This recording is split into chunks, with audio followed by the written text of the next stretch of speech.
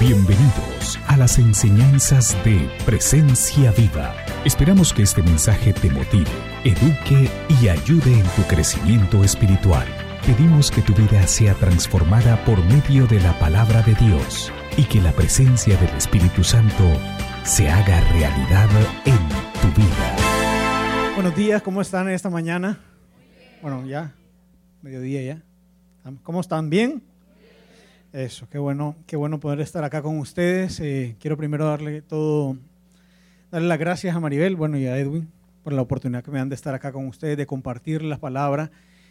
Quisiera hacer una pregunta: ¿cuántos están en lo del ayuno? ¿Cuántos están participando en lo del ayuno? Eso, bueno. Pues mi propósito en esta mañana es venir y continuar, unirme a la serie que ustedes han venido dando, que se llama Detox, purificando mi vida, y que está yendo de la mano junto con el ayuno congregacional. Este ayuno, quizás para algunos de ustedes ya lo han hecho, quizás a otros esta es su primera vez, quizás otros esta serie les va a motivar a hacerlo por primera vez. Y creo que el ayuno, al igual que la oración, al igual que la lectura de la Biblia, al igual que congregarnos, es un hábito, una disciplina espiritual que tiene beneficios impresionantes, beneficios espectaculares, pero también es cierto que el tema del ayuno es uno de los temas que quizás más ignorancia, más falta de conocimiento hay dentro del cristianismo, ¿okay? Y creo que es importante que nosotros nos llenemos de conocimiento, pero que al mismo tiempo lo practiquemos para que no le pase cosas como las que me han pasado a mí. Me acuerdo cuando yo comencé a ayunar, solo me dijeron: ayunar, ¿qué es ayunar? Dejar de comer. Entonces, deja de comer por tantos días y ya. Entonces yo no sé si a usted le ha pasado o no le ha pasado por la mente cómo va a romper el ayuno. ¿Con qué? Con carne. Pues yo rompí un ayuno, me acuerdo, en The Knife. Casi me muero. De ahí me acuerdo una vez que dijeron, un ayuno de líquidos. Entonces, listo, líquidos es líquidos. Entonces licué un chicharrón, no, mentira. No, entonces líquidos es líquidos. Entonces estaba ya para este día. ¿Usted ya cuánto llevan en el ayuno? Ya para ahora, y usted ya tiene que haber tenido esa sensación de que uno siente, ¿sí? Pues me acuerdo que dijeron, solo líquidos, y me fui a comprar un Gatorade de uva. Casi me muero otra vez.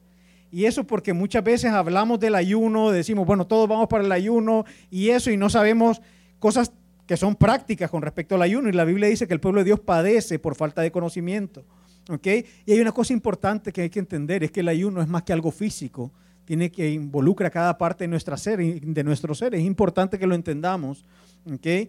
Y creo en lo personal que el ayuno es una acción de abstenernos de alimentos, y ahí quiero hacer una pausa, le explico por qué. Porque el día de hoy, yo no sé de dónde salió este pensamiento, como que cada quien puede inventar su tipo de ayuno. Entonces yo voy a ayunar de Facebook, el otro va a ayunar de televisión, el otro dijo yo voy a ayunar y nos vio el partido hoy en la mañana del Madrid, y cada uno empieza a ayunar de acuerdo a lo que considera que es, cuando realmente por definición ayuno implica abstenerse de alimentos, implica algo físico, pero es importante que recordemos que implica también una actitud. Es más, es una actitud que a veces en la Biblia se ocupa como sinónimo de ayuno, la frase y vino tal persona y se humilló delante de Dios. Muchas veces eso significa que esa persona vino y ayunó, o dice que afligió su alma, también implica personas que estuvieron ayunando. Quiero hacerles una pregunta: ¿a cuántos de ustedes les gusta orar? ¿A cuántos les gusta? Es que nadie va a decir que no. ¿A cuántos les gusta leer la Biblia? ¿A cuánto le gusta cuando estamos así en momentos de adoración como el que acabamos de estar? ¿Sí? ¿A cuánto le gusta ayunar? Es menos popular, ¿ah? El ayuno es un poquito menos popular que los demás. Pasa. ¿Por qué? Porque el ayuno no es fácil. Y si nosotros vamos a hacerlo, porque implica un sacrificio, así, no, es que yo puedo pasar tantos días sin comer. Eso no es así nomás. Uno empieza a sufrir, yo les decía a los del primer servicio que hace unos años yo vivía cerca, como a 4 cuadras de mi casa, había un lugar de alitas. Y algo pasa en el ayuno que el olfato se pone agudo, agudo. Entonces yo salía de mi casa y yo sabía que estaban unas alitas medium con papas fritas. Yo sabía lo que se estaban comiendo allá, porque hay algo dentro de uno que se altera, hay algo dentro de uno que pasa. Y no es fácil. Ahora, si lo vamos a hacer, creo que lo mejor que podemos hacer es ver qué es lo que realmente es el ayuno, aprender qué es esto, porque si no simplemente estamos aguantando hambre y eso no tiene sentido. Y yo quiero decirles algo, el ayuno tiene bendiciones, tiene cosas espectaculares, tiene beneficios espectaculares. Jesús dijo, primero que el ayuno debería ser algo secreto. Eso es algo que hemos cambiado. El día de hoy pone la gente y pone la cara así, pone una foto en el Facebook, 3er día de ayuno. Sí, la gente le gusta eso, pero Jesús dijo que era secreto. Pero aparte de que es secreto, Jesús dijo que vuestro Padre que ve en lo secreto lo recompensará en público. Es decir, que Jesús no lo llamó beneficios ni bendiciones, lo llamó recompensas. Y está espectacular la palabra, ¿ok? Y el ayuno es algo bien amplio, es un tema súper amplio. Y lo que yo pretendo el día de hoy es simplemente traer un elemento, un ingrediente que nos va a ayudar en esta aventura de desintoxicarnos, en esta aventura de ayunar, que vuelvo y repito, no es fácil. Y para eso quisiera irme a un versículo de la Biblia. No hay mucho conocimiento en la Biblia con respecto al ayuno, quiero decirles. No hay mucho, o sea, no hay mucho. En la Biblia hay un versículo y de repente aparece y tal persona ayunó y el otro también ayunó y eso. Pero no nos dice exactamente 5 reglas para el ayuno o tal cosa para el ayuno. Sin embargo, en el libro de Isaías, en el capítulo 58, creo que es el versículo, los capítulos donde más detalles se nos da. Yo sé que la semana pasada el pastor Edwin ocupó este versículo y me gustaría entrar en contexto de lo que está sucediendo acá. En el versículo 1 y 2 dice lo siguiente, que Dios viene y llama a Isaías y le dice, ok Isaías, te voy a dar una misión, tienes que ir donde el pueblo de Israel y los vas a confrontar.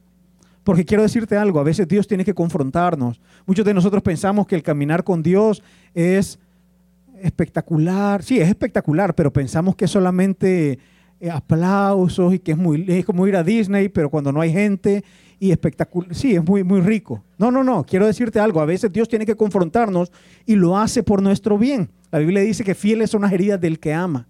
Y a veces Dios tiene que herirnos porque nos ama, tiene que confrontarnos con que nos ama. Entonces viene y envía a Isaías y le dice, confronta a mi pueblo con esto. Y le dice, ¿saben qué? Ustedes se han vuelto personas religiosas.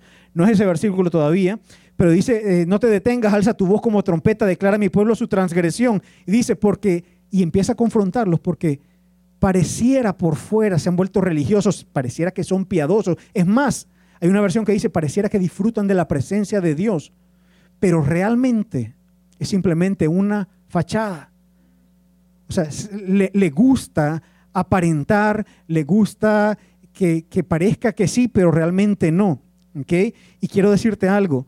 Y viene y los confronta y les dice, pero en su corazón se han apartado de mis caminos, se han apartado de Dios. Y quiero decirte algo, el ayuno es algo del corazón. Es más que aguantar hambre. El ayuno es más que aguantar hambre, es mucho más. Es algo que tiene que ver con tu corazón. Y el ayuno está, y lo ocupa mucha gente lo utiliza como parte de su día a día, y no tiene que ser cristiano, seguidor de Jesús.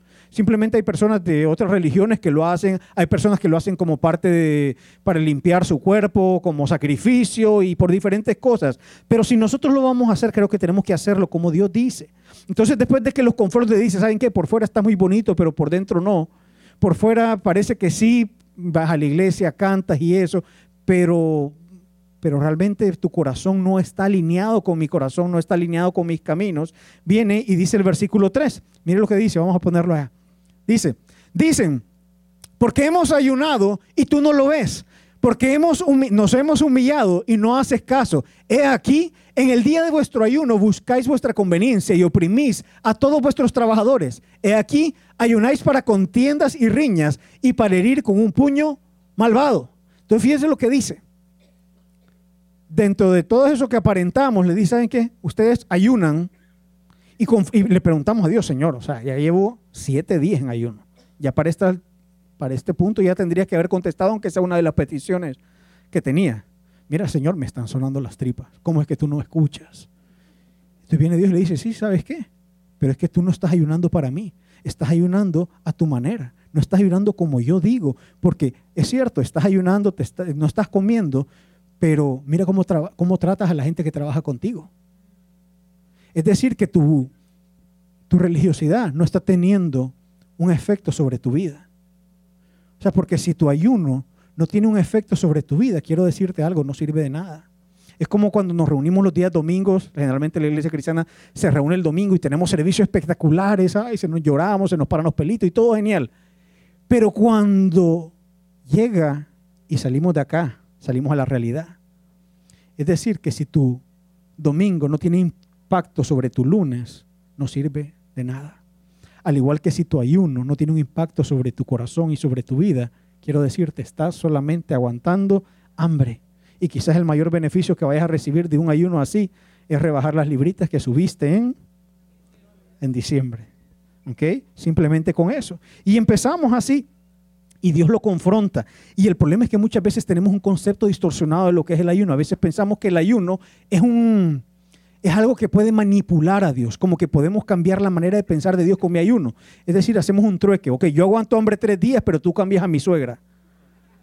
O, bueno, voy a hacerlo 2 semanas y tú me das un mejor trabajo. Y empezamos a querer hacer eso, creyendo que con aguantar hambre yo voy a comprarle algo a Dios. Y quiero decirte algo, eso no es así. Porque el verdadero ayuno es para cambiar nuestro corazón, no el corazón de Dios. Es importante que lo entendamos. La otra vez yo estaba viendo un reportaje que estaban hablando de los santos, de las imágenes, ¿sí? Entonces era un documental y le estaban preguntando a esta persona que creía en ellos y practicaba eso y le decía, bueno, ¿qué hacía con el santo? Y dice, cuando yo tengo una petición vengo y le prendo una velita o le traigo fruta o flores y bueno, espectacular. Y el reportero le pregunta al Señor, mire, ¿y qué pasa cuando el santo no te contesta? Y le dice, bueno, pues lo que hago es que lo pongo boca abajo. El problema es que muchos de nosotros pensamos lo mismo con Dios, que a Dios tú y yo lo podemos poner boca abajo y se nos olvida que Él es Dios, que Él es Rey de Reyes y Señor de Señores. Entonces no se nos puede olvidar, porque quiero decirte, con que tú y yo aguantemos hambre, Él no deja de ser Dios. Entonces no perdamos la conciencia de eso. ¿Por qué? Porque un verdadero ayuno, el ayuno, como dice más adelante, el ayuno que Él escogió, lo voy a decir en palabras de presencia viva, en el ayuno que Él diseñó. Que Él diseñó, quiero decirte, que debe manifestarse en una pasión en nosotros por mostrar el amor y la misericordia de Dios. Porque ahí le está diciendo, ¿sabes qué? Estás ayunando, pero mira cómo tratas a la gente alrededor tuyo. Y no es fácil el ayuno. Si usted ya está ayunando varios días, sabe que uno se pone irritable. No quiere que te vean porque uno anda un poco alterado. ¿Sí? ¿Le ha pasado? Edwin, ¿ah? No, nos pasa, claro que nos pasa. Uno anda que anda más sensible. Y aquí dice, ¿sabes qué? Que no te sirva eso para maltratar a la gente. No te olvides, una cosa tiene que afectar la otra. ¿Okay? Y quiero decirte algo, es cierto, el ayuno es algo vertical entre tú y Dios. ¿Okay? Esto no es, los demás no tienen nada que ver. Pero qué espectacular cuando se viene algo como congregación, porque eso te sirve para apoyarte, porque a veces es difícil cuando uno está ayunando solo, pero qué bueno cuando estamos todos juntos. Ahora, quiero decirte que a veces cometemos el error de pensar que nuestra relación con Dios es solamente vertical. Y hasta cierto punto es cierto, pero no del todo. Te explico por qué. Porque esta relación tiene que manifestarse en mi relación horizontal. Si no, no sirve de nada. No, es que estoy ayunando. ¿Cuánto llevas? 3 semanas, 2 meses ayunando, pura agua. ¿Qué hombre más espiritual? Y mira cómo tratas a tus hijos. Y entonces, ¿de qué estamos hablando? Entonces dice la Biblia que a Jesús vinieron y le preguntaron. Yo no sé si usted conoce personas que andan viendo todo el tiempo dónde te agarran mal parado. Sí, como que qué dices, qué haces y ahí, bueno, pues con Jesús era así. Dice la Biblia que había un grupo de hombres religiosos que eran los fariseos que andaban viendo dónde agarraban a Jesús. Entonces llega y lo mandaban a hacer preguntas así como difíciles, como preguntas capciosas para ver si lo agarraban ahí. Y una de estas preguntas viene y se le acerca y le dice, maestro, ¿cuál es el mandamiento más importante? Y viene Jesús y lo contesta. Amarás al Señor tu Dios con todo tu corazón, con toda tu mente, todas tus fuerzas. Y sin que le preguntaran más, él dijo, y el segundo es similar a este. Amarás a tu prójimo, ¿cómo? Porque a nosotros nos encanta separarlo, pero para Dios eso va unido uno con el otro. El amar a Dios y el amar a los demás. Tiene que ir de la mano. Es importante que lo entendamos, que tienen que ir de la mano. Por eso es que yo insisto en que el ayuno, más que ser algo del estómago, es algo del corazón. Por eso es que titulamos esta enseñanza, un estómago pequeño para un corazón grande. ¿ok? Un estómago pequeño para un corazón grande. Y creo que eso es lo que debe suceder en nuestra vida durante un ayuno, ¿ok? Que busquemos a Dios, que recibamos de Él instrucción, pero que entendamos que eso tiene que manifestarse en nuestra relación con las demás personas. Y en los siguientes versículos que vamos a ver, viene Dios a través de Isaías y empieza a dar ejemplos de cómo nosotros deberíamos de relacionarnos, qué ajustes nosotros deberíamos de hacer en nuestra vida durante este tiempo de ayuno. Y no es solamente durante este tiempo de ayuno, son ajustes permanentes, pero que deberían de comenzar en este tiempo que se supone que estamos comenzando, en este tiempo que estamos comenzando el año, que estamos tomando decisiones. Pues en este tiempo creo que tenemos que tomar decisiones como la siguiente. Mire lo que dice el versículo 6. ¿No es este el ayuno que yo escogí? Desatar las ligaduras de impiedad, soltar las coyundas del yugo, dejar ir libres a los oprimidos y romper todo yugo. Una preguntita, alguien que me ayude y ¿con qué palabra podríamos definir todo el versículo? Una sola. Libertad. Con esa palabra, con libertad. Pero fíjese que no es lo que nosotros pensamos, porque nosotros cuando comenzamos el ayuno, el Señor, yo voy a comenzar el ayuno porque quiero que me bendigas, me liberes, me sanes, me restaures. ¿Qué? ¿Qué más? Me des más trabajo, me paguen más, que cambies a mi suegra. Pero este versículo dice que cuando tú y yo estamos ayunando, eso debería traer libertad, pero no se refiere a una libertad para mí, sino libertad para otros, se refiere a una libertad para otros. Y conozco muy pocas cosas tan liberadoras como el perdón. Pocas cosas en la vida son tan liberadoras como el perdón. Si tú has sido ofendido, que seguramente alguien te ofendió, alguien te hirió, porque es normal, es parte de la vida. Y creo que dentro de esas ofensas hay diferentes tipos. Por ejemplo, si usted va en el turnpike y de repente se te mete un carro y te saludan y te dicen aquello, te ofendes y te enojas un momentito, pero no te va a marcar la vida. O sea, no 10 años después no vas a estar, es que ese hombre en el turnpike me dijo. No, eso ya se pasó. Eso ya se pasó. Pero las ofensas y las heridas más grandes vienen de aquella gente que amamos. Aquellas personas que tenemos cercanos y son cosas que realmente son una realidad, marcan nuestra vida, la marcan para siempre muchas veces, al menos que nosotros tomamos la decisión de perdonarlos. Alguien puede decir, sí, pero es que no es justo. Es que lo que me hizo fue muy grande. Quiero decirte que tú nunca vas a perdonar tanto como a ti y a mí se nos perdonó. Pero es que no me ha pedido perdón.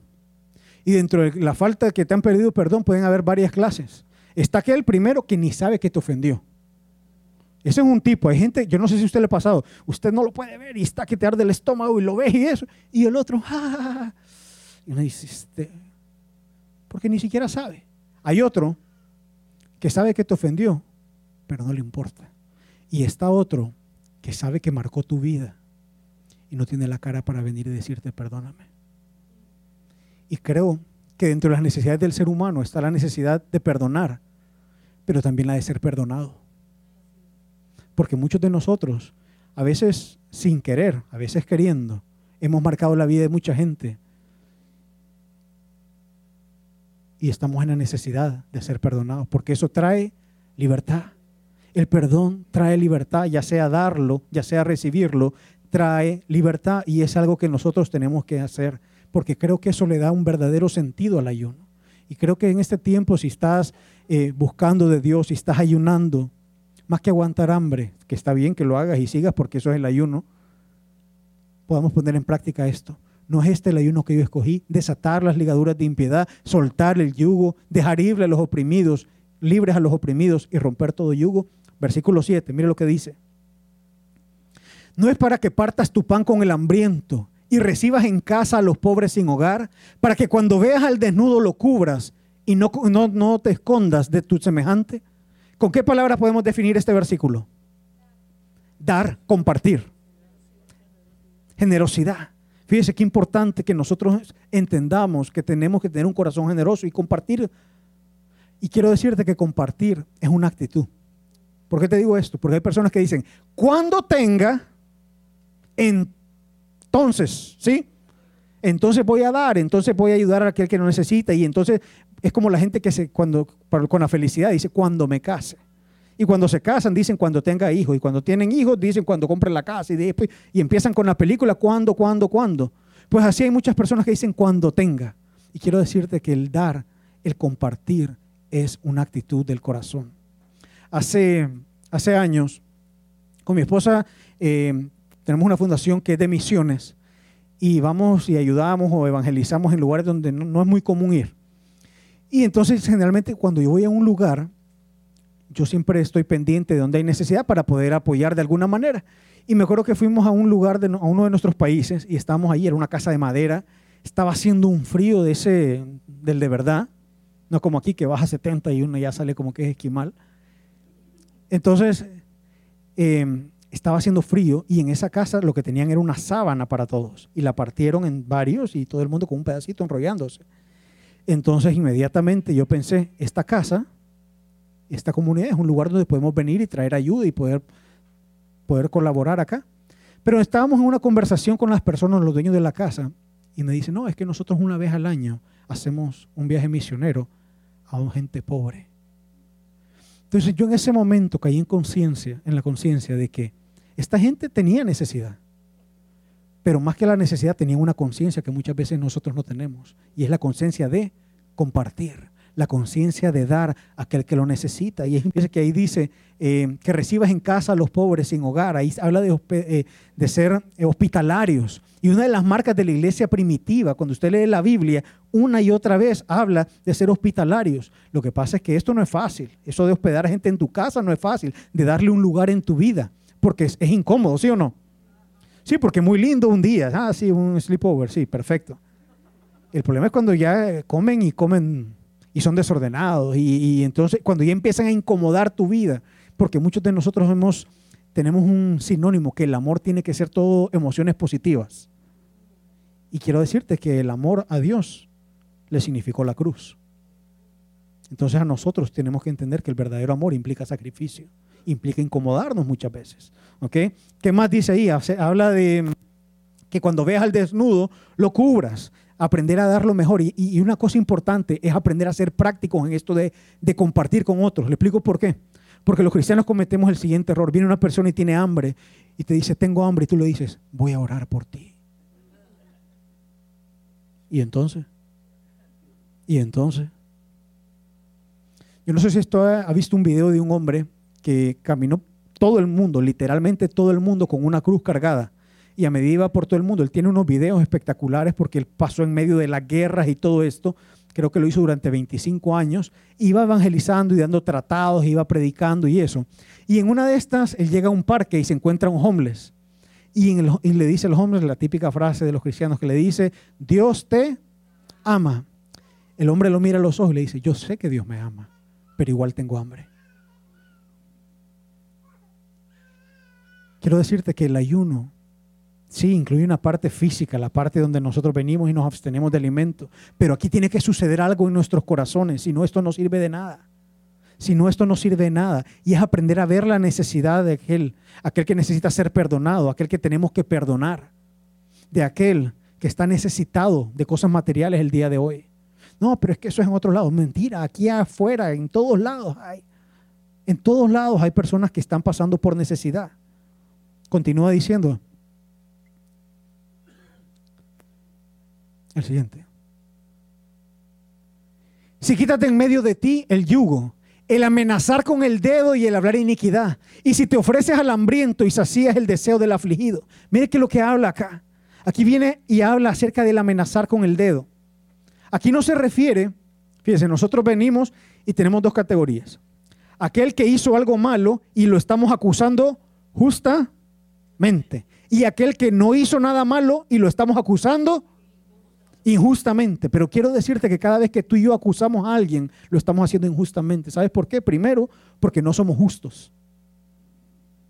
Porque nosotros no conocemos la historia. Yo he aprendido que detrás de cada persona difícil hay una historia. Hay una historia. Y nosotros no nos damos el tiempo a veces para conocer esa historia. Y aparte de que no conocemos y no somos justos, estamos sentándonos en una silla que no nos corresponde, que es la silla de Dios. Porque Dios es el juez.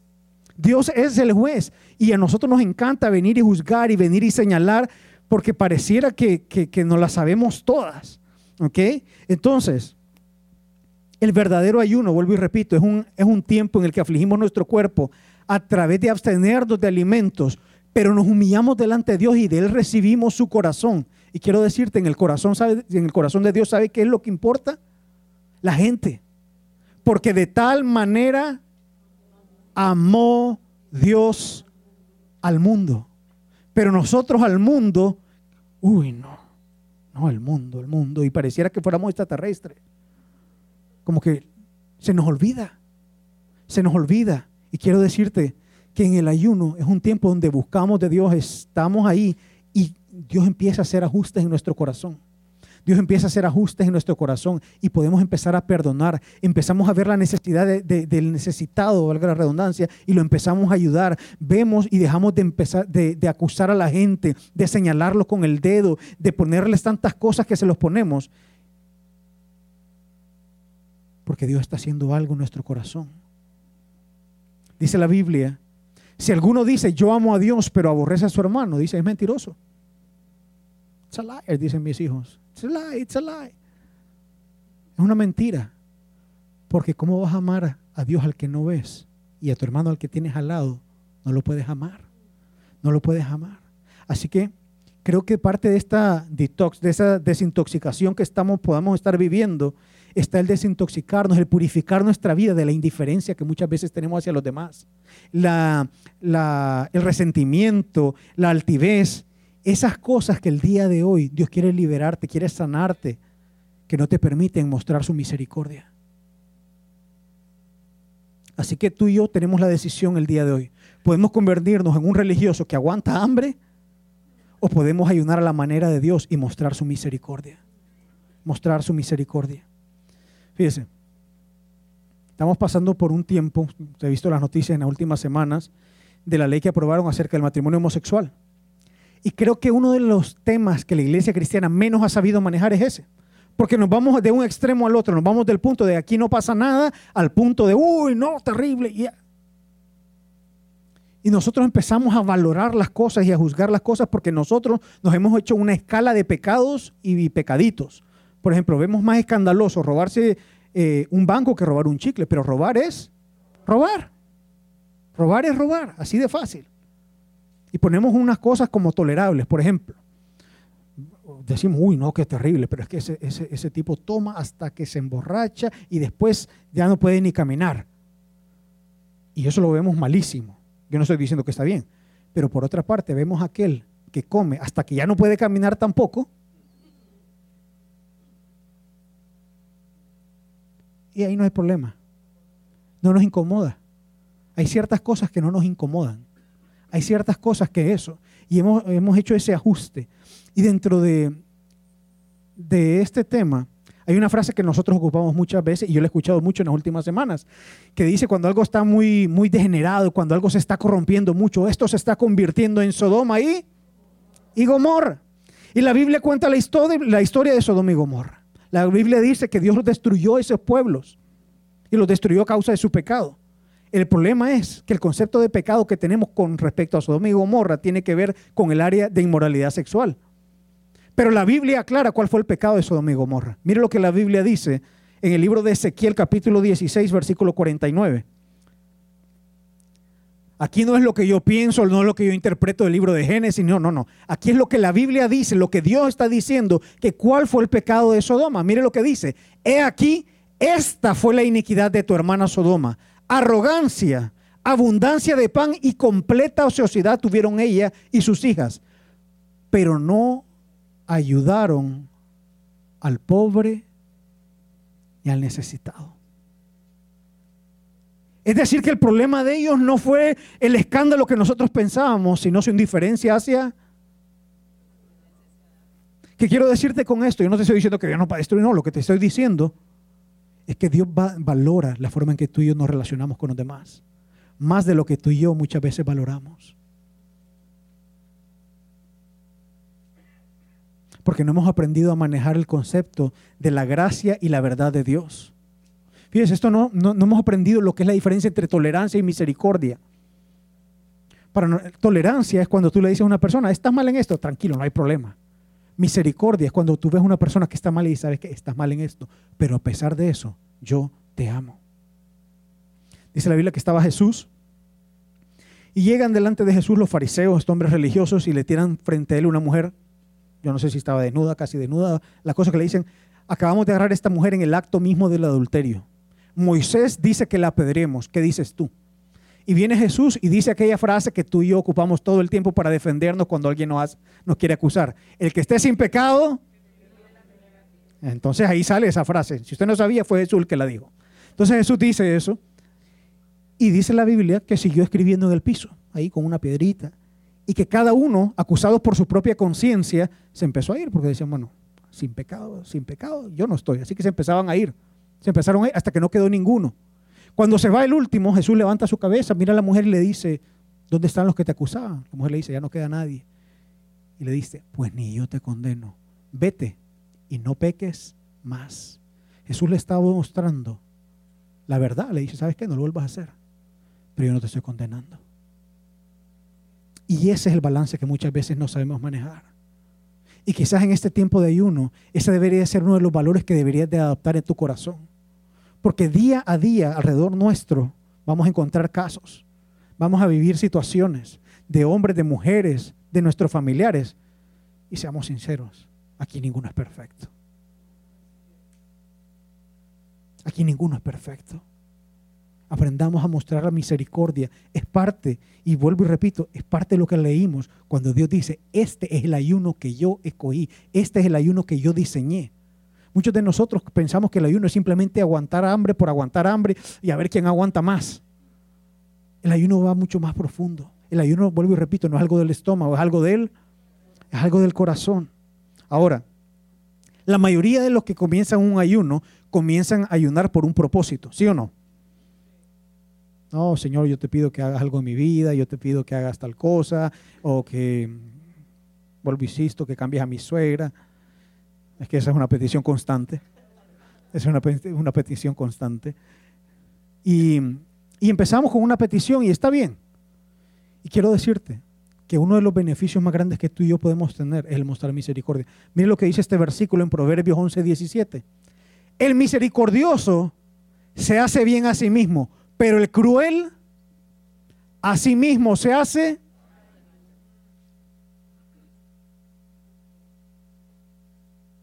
O sea que, ¿sabes quién es el mayor bendecido de que haya un cambio en tu corazón que muestre misericordia? ¿Saben quién es? Yo. Soy yo.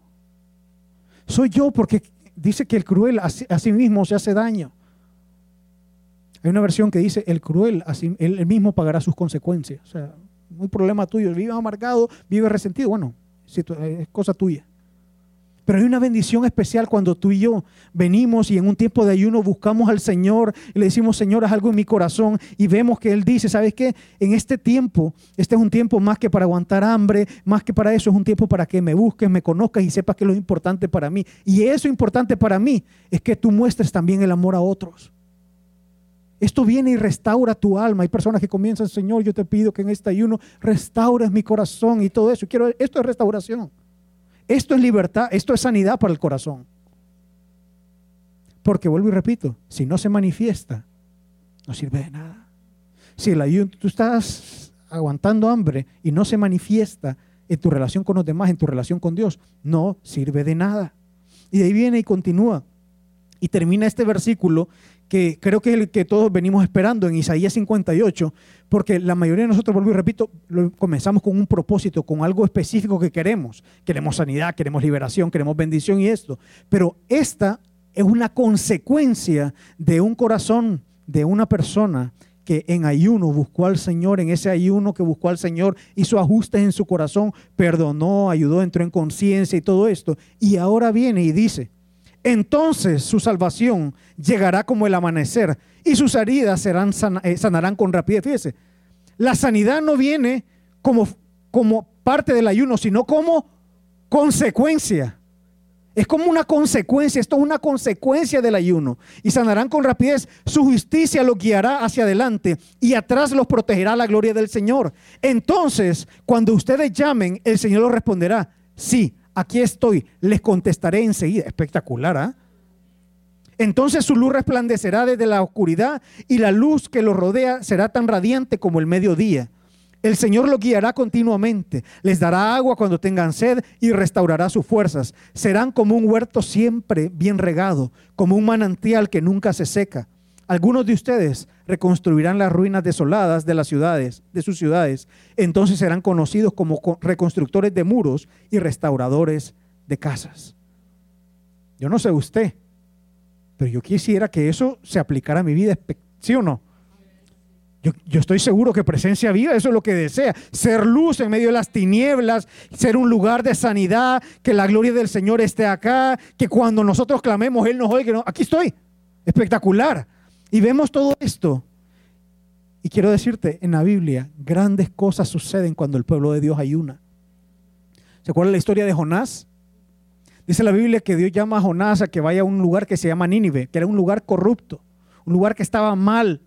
Le dice, anda allá y predícales y diles que se arrepientan. Bueno, ustedes conocen la historia, llega, él no quiere ir, se lo agarra el pez grande, lo vomita y bueno, dice, ni modo, voy. Y llega y predica, y cuando predica, dice la Biblia que el pueblo de Nínive se arrepintió y ayunó. Y se volvieron a Dios, buscaron de Dios y Dios los perdonó. Dios tuvo misericordia de ellos, espectacular. También está la historia de Esther. Dice la Biblia que ya los iban a matar a los judíos y viene ella y le dice, ¿saben qué? Yo voy a hablar con el rey. Ustedes ayunen. Y va y se presenta delante del rey y Dios le da gracia delante del rey y el pueblo es liberado, se salvaron. Espectacular. Vemos el profeta Daniel, lo que nosotros conocemos como el ayuno de Daniel, que viene y tuvo unos sueños, tuvo unas cosas ahí, buscó de Dios, ayunó y Dios le dio revelación. Y tenemos el caso espectacular, el mejor de todos, el caso de Jesús, 40 días, 40 noches. Y dice que después de eso estuvo hambre. Y que cuando Él salió del desierto, salió en el poder del Espíritu. No salió igual, salió en el poder del Espíritu. Quiero decirte algo, el ayuno no sana el corazón. Lo que va a sanar tu corazón, lo que lo va a liberar son las decisiones que tú y yo tomemos durante Tú y yo tenemos que tomar decisiones. Algunos tenemos que tener conversaciones. Porque esto no se trata de las personas con las que te conviene estar bien. ¿Sí? Hay personas con las que nos conviene estar bien, con las que, bueno, las queremos, pero el día de hoy no nos estamos llevando tan bien. No, yo me refiero a esa llamada, a esa persona con la que nos quieres estar enfrente. A esa persona que quizás la acabas de ver en diciembre porque para la Navidad y para eso, pues llegan todos, ¿sí o no? Y llegan el que no quería ver también, porque no se puede. Entonces llega la tía, esa tía. Esa misma. Sí, ya saben cuál. Y llega esa, y llegan situaciones que muchas veces queremos evadir.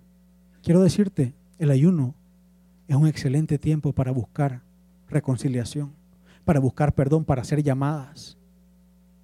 Y creo yo que al final del ayuno sería una excelente oportunidad para que usted los invite a almorzar. Y ¿saben por qué les digo esto? Porque yo en la Biblia veo que, y yo lo he experimentado, que algo especial pasa cuando nosotros vamos y comemos juntos, ¿sí o no? Hay una comunión, se crea algo, se crea una restauración, se crea algo que es diferente. Usted no va y come con cualquier persona. Venimos y tenemos ese momento, porque ese es un momento donde usted le diciendo, ¿sabes qué? Yo te abro mi corazón. Dice la Biblia que en las clases sociales judías estaba lo peor de lo peor, que se llamaban los fariseos. Los publicanos, ellos estaban abajo de la prostituta y los ladrones. Era lo peor de lo peor. O sea, usted le decía, hijo, sea lo que sea menos un publicano. ¿Qué era un publicano? Un publicano era un cobrador de impuestos que estaba al servicio del Imperio Romano, pero se los cobraba a los judíos. Pero no solamente había hecho eso, sino que aparte de eso venía Roma y le decía, ok, para nosotros tú vas a cobrar el 10%, pero allá tú cuánto cobras realmente. Entonces venía y decía, bueno, 10% para Roma y el 25% para mí. Y oprimían al pueblo y eran tenidos por lo peor de lo peor. Y dice la Biblia, habla de un hombre que se llamaba Zaqueo, que dice que era no un publicano, sino que era principal de los publicanos. Estamos hablando de lo peorcito que había ahí. ¿Ah? Sí, el mero, o sea, es decir, la mafia. Este era lo peor. Y dice la Biblia que este Zaqueo había escuchado hablar de Jesús y que venía Jesús por ahí y lo quería ver, pero parece que Zaqueo era un poquito chiquito. Entonces se sube a un árbol y desde ahí empieza a ver a Jesús. Y cuando Jesús llega allá, le dice: Zaqueo, bájate de ahí, porque hoy es necesario que yo vaya a comer a tu casa. Y llega a su casa y la siguiente escena que vemos es que está comiendo Zaqueo, que era un publicano. ¿Y quieren creer eran los amigos de Zaqueo?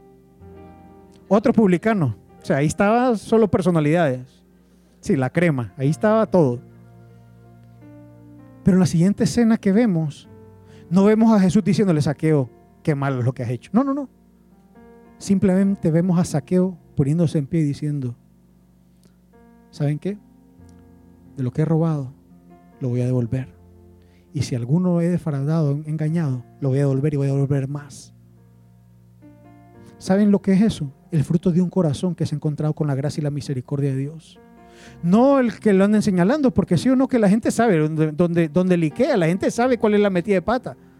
O sea, no necesitan de nuestro dedo, así te lo pongo, no necesitan de alguien que les diga: hey, eso está mal. La gente sabe que eso está mal.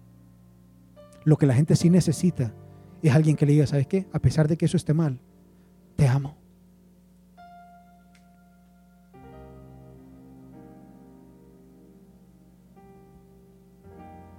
Por eso yo quiero invitarte a tomar decisiones hoy. Porque de nada nos sirve venir, escuchar y decir: bueno, voy a seguir aguantando hambre, sigo. Si no tomas decisiones. Yo no sé qué decisión tengas que tomar tú el día de hoy. Yo sé que algunos de ustedes van a tener que salir de aquí a tener conversaciones. Algunos de ustedes van a tener que salir de aquí a hacer llamadas. O algunos de acá tienen que simplemente estar aquí y perdonar.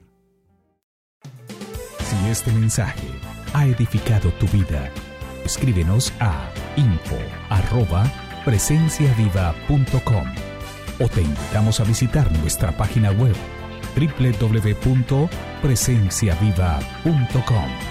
Hasta la próxima.